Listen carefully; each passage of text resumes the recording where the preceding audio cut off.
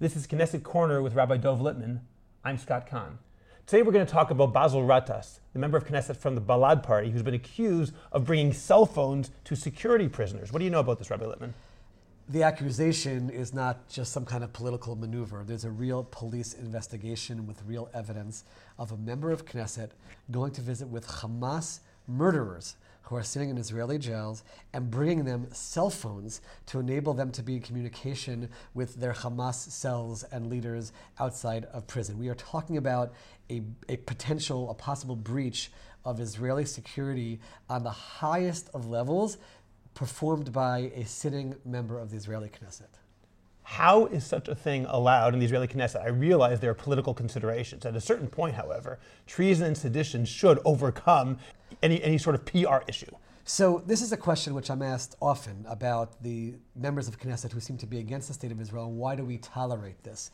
And I want to preface this by saying we go out of our way to make sure that no one can accuse our country of being undemocratic. It's a very sensitive issue for Israel because we want to be able to show the world that, yes, as a proud Jewish state, there's also Arab representation in the Knesset, and we're not against the Arabs sitting in the Knesset. So we don't want to give the other side, so to speak, any kind of a mechanism to say, oh, they've rejected democracy. People voted for these members of Knesset, and they've been thrown out of the Knesset. So that's why the Knesset is not taking action to, so to speak, throw them out. They've been democratically elected, and therefore we have to allow that mechanism to play out. However, in this situation, there's no doubt that the moment there's any kind of an indictment against him for this kind of action, for treason against the state, at that point we can stand up very strongly and without any reservations or hesitations and say he can no longer continue to sit as a member of the Knesset.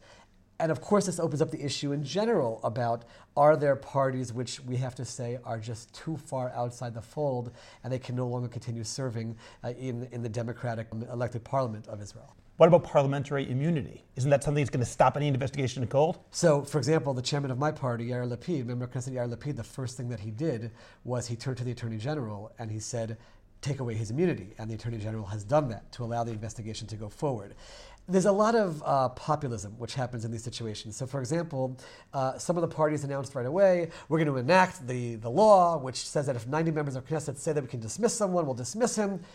We view that as populist in nature. We feel, get rid of his immunity, let the investigation happen quickly, let him be prosecuted quickly, and then he'll be removed and sit in jail, which is where he belongs, and not have some kind of a 2-year process now of the Knesset trying to throw him out, during which he'll travel around the world as a political martyr, telling the world, oh, the Knesset's trying to throw me out. Let it be an investigation. And by the way, the head of the Joint Arab List, Ayman Uda, came out right away and said there should be an investigation, and if he did it, he should be punished for it with the full measure of the law. That's the approach that Israel should be taking on an issue like this, not out there showing, oh, look how strong I am against Arabs, but there's a person who violated a crime, it was a breach of Israeli security, let's punish him quickly for it, if that's what happened, and let the law play itself out. After that's done, there does have to be a discussion, though, about potential security threats to Israel, even to the Knesset, even to ministers, the prime minister, when you allow democracy to be so free that potential traitors are sitting in the Knesset. What do you mean? How could that play out in the Knesset itself? So I'll explain a nightmare scenario which I've thought about numerous times, even while I was sitting in the Knesset. The way it works in the security in the Knesset is that anybody who goes into the Knesset has to go through a series of security checks, with the exception of the members of Knesset and former members of Knesset. They do not have to go through any security checks walking into the building. So imagine for a moment a person like Basel Ghattas, and God forbid, and it's hard for me to even say these words, but someone who clearly, potentially, is a threat to Israel's security, if in fact it's proven that he's given cell phones to security prisoners, he can walk into the building with whatever he wants in his bag, anything he wants in his bag, and that can include weapons, and no one's checking him. There's no mechanism to check that. Either he himself or a visitor of his to his office can then come in and make use of those weapons, and horrible, horrible nightmare scenarios could play out in the Knesset, including, God forbid, the worst possible attacks against leaders of the state of Israel. This is something which has to be assessed. Some people have said, well, maybe members of Knesset do have to be checked. And by the way, I have no problem with that. I don't see the need to have the respect and the honor of walking through without going through a metal detector. That's fine if that's what's decided. But something has to be thought about. And I do believe that the same way Israel said that we can't have racist parties, and there was a Jewish party that was not allowed to even run for the Knesset, we do have to establish very clear rules on the Arab side as well, where I understand they can have criticism of the state of Israel, they can have real problems with the state of Israel, but there's a line that you cross to being traitors and being for the destruction of the state of Israel in a proactive way, where I don't think it's a hit to democracy in any way to say that party cannot run to be part of the parliament of the state of Israel. I think that's something which has to be really looked at seriously. Well, it seems more often, at least to me, that the Balad party of the three parties in the joint list is the one that's constantly getting involved in these things, whether it's Zawabi or Bishara, unlike Tal and Hadash, which are part of the joint list. They're Arab parties in general, more or less. But at the same time, they haven't expressed seditious thoughts in general from what I see. Balad seems different. And that's where I want to make that distinction. We're not coming out and saying, and this is where we have to be so careful as politicians, as leaders, as citizens of a state, to not make generalities out of this and not to say all Arabs are blank. As a result of this, we can't have Arab parties in the Knesset. It's a big, big mistake. We have to separate between the two. I do feel that one of the things that we've lost because of the joint Arab list and all the Arabs being together is that people do tend to group them all together. And also, some of the more moderate Arab members of Knesset feel more reserved in their criticism of the extremist Arab members of Knesset because they're working together as a faction in the Knesset. But yes, we do have to separate between the two. We have to make very clear distinctions between the two, recognize that there are Arab members of Knesset who are there, and they've been democratically elected by the Arab population in Israel, and whether they're serving their responsibility and serving the best interests of the Arab population in Israel is a whole other question. But as long as they don't cross that line into sedition and being absolute traitors and speaking against the state, they can serve in the Knesset, as opposed to Balad, which has certainly crossed that line, and to find the legislative maneuver and measure to make sure that they can't even be running for the Knesset, because once they're democratically elected, that's where we get into the problem of not really being in a position to remove them from office. And that's where we lose the possibility of people saying you're not a true democracy. In your experience, is this a problem with the Balad party or individual Knesset members in Balad? Because it always seems there's one person at any given time in Balad who is under investigation, who is accused of something, as opposed to the party as a whole. So it's interesting. If we just take a step back for a moment and just analyze Israeli Arabs, 1/3 are against, there's polls that have been done, 1/3 are very much against the state of Israel existing as a Jewish state and existing at all, 1/3. We tend to focus on that third, but there's 2/3 that don't have that perspective and do accept the state of Israel. Balad is definitely the party that represents that extremist element. Remember, there's about 17% that are against voting at all, taking part in elections, and they view Balad as traitors in the state of Israel for being part of the Knesset. So Balad represents whatever extremists, the Islamic extremists that do vote for the Knesset, and it's a party issue. There's no doubt that it's a party issue. And to have a party that sits in government, which is willing to do things against the state and violate its security, that's something which I think we have to really analyze. Again, the same way, and I don't want to compare them, but the same way there was a Jewish party which was viewed as not suitable to run in elections, there could be an Arab party which is determined as not suitable as running for elections. And at that point, I don't view that as violating democracy. We're not allowing them to be even part of the political realm, and the Israeli Arabs will be free to vote other Israeli Arabs into the Knesset. If you say that 1/3 of the Arab population of Israel is for the policies espoused by Balad, won't it just be replaced with another radical party?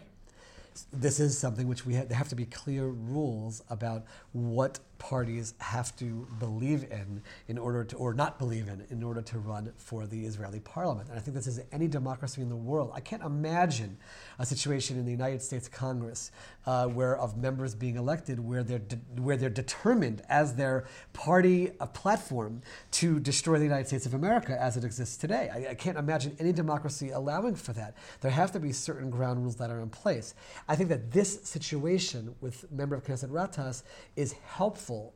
It sounds kind of funny to say that, but it's helpful because we can actually point our finger now and say, look at how this person is breaching Israel's security. Look at the threat that he is using his immunity to be able to go into a prison and bring these cell phones. Now we have the basis, I think, to take that kind of action once he's prosecuted and indicted and sitting in jail, and we can use this as the example to say, okay, there are certain Arab parties as well which have to be out of the fold. Again, not allow them to be even part of the political realm, because once they are elected, it is true, they are democratically elected, and we can't throw them out once people have chosen them. But to say there's certain parties that are just outside the fold, I'm sorry if you have that philosophy. We did it on the Jewish side, we can do it on the Arab side as well.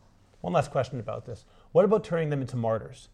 Is that a problem? When I sat in Knesset and let's say Member Knesset Zawabi spoke, my policy was just to walk out, because she wants us to be if I'm sitting there, I can't not scream at her for what she's saying, and she wants that scenario so she can travel around the world and show the video of the Jewish members of Knesset coming out against her, making her into a martyr.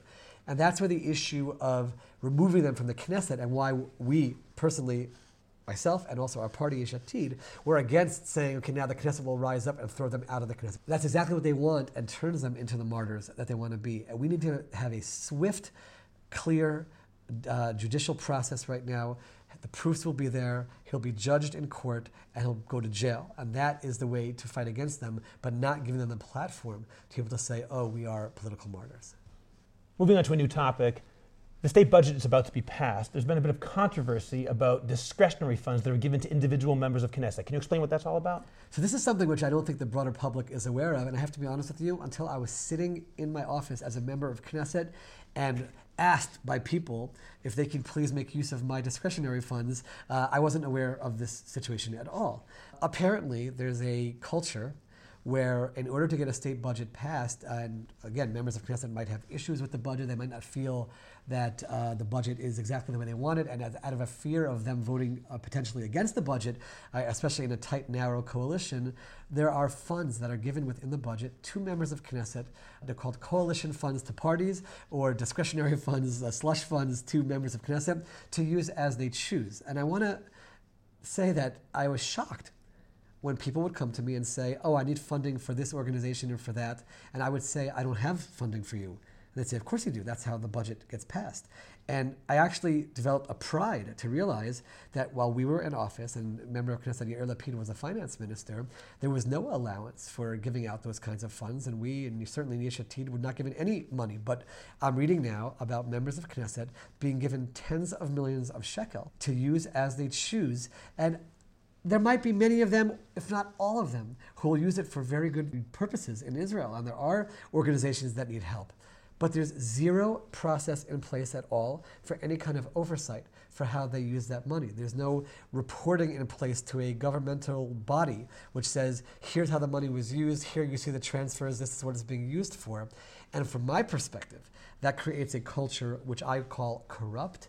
I believe that there's a bribery of sorts that's taking place, and that's not the way our government should be running. We should be striving for complete transparency, complete openness and honesty with the people of Israel, that they can know that every shekel of taxpayer money, where it's going to and how it's being used, and that's not the process which is in place right now. How much does each Knesset member get? I mean, I'm reading this morning about member of Knesset Miki Zohar, who apparently didn't want to vote for the budget, and he was given 40 million shekel to use. I mean, it's individualized. Individualized.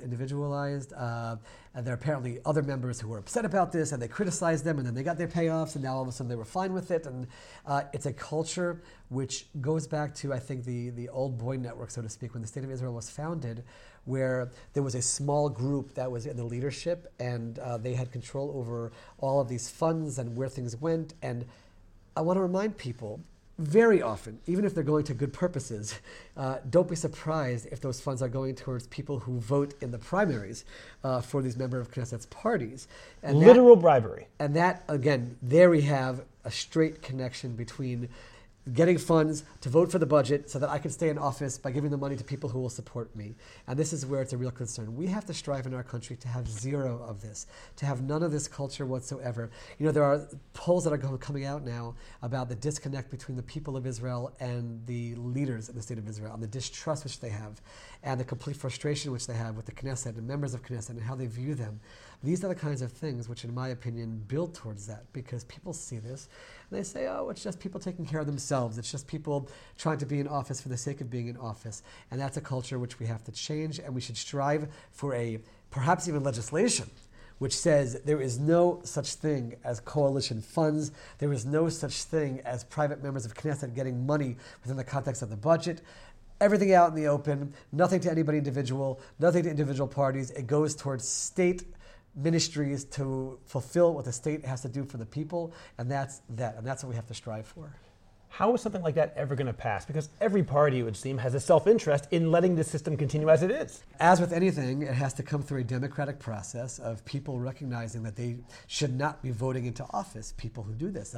Voters of whatever party, I'm not saying people should vote for my party because of this. Voters in Likud should be demanding of the Likud party that they have complete transparency and don't allow for this. Voters in the Labour Party should be demanding that there not be anything like this. Voters in Bayit Yehudi, it should be coming from the people themselves saying, we want to vote for your policy. We support Bayit Yehudi and its policies, but we are demanding that there be no coalition funds. In the Likud and other parties, that should be a demand which they make. Yes, I'm very proud that in my particular party, we didn't have that, and we will never allow that to happen.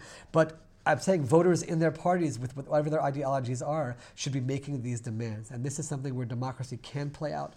Citizens do have a power to make those kinds of demands, but it obviously has to be a grassroots movement coming from the citizens to make this kind of demand. And people have to know that it exists and challenge their politicians and challenge their representatives straight on to say no to coalition funds and no to these discretionary funds. I'm Scott Kahn with Rabbi Dov Lipman. This has been Knesset Corner.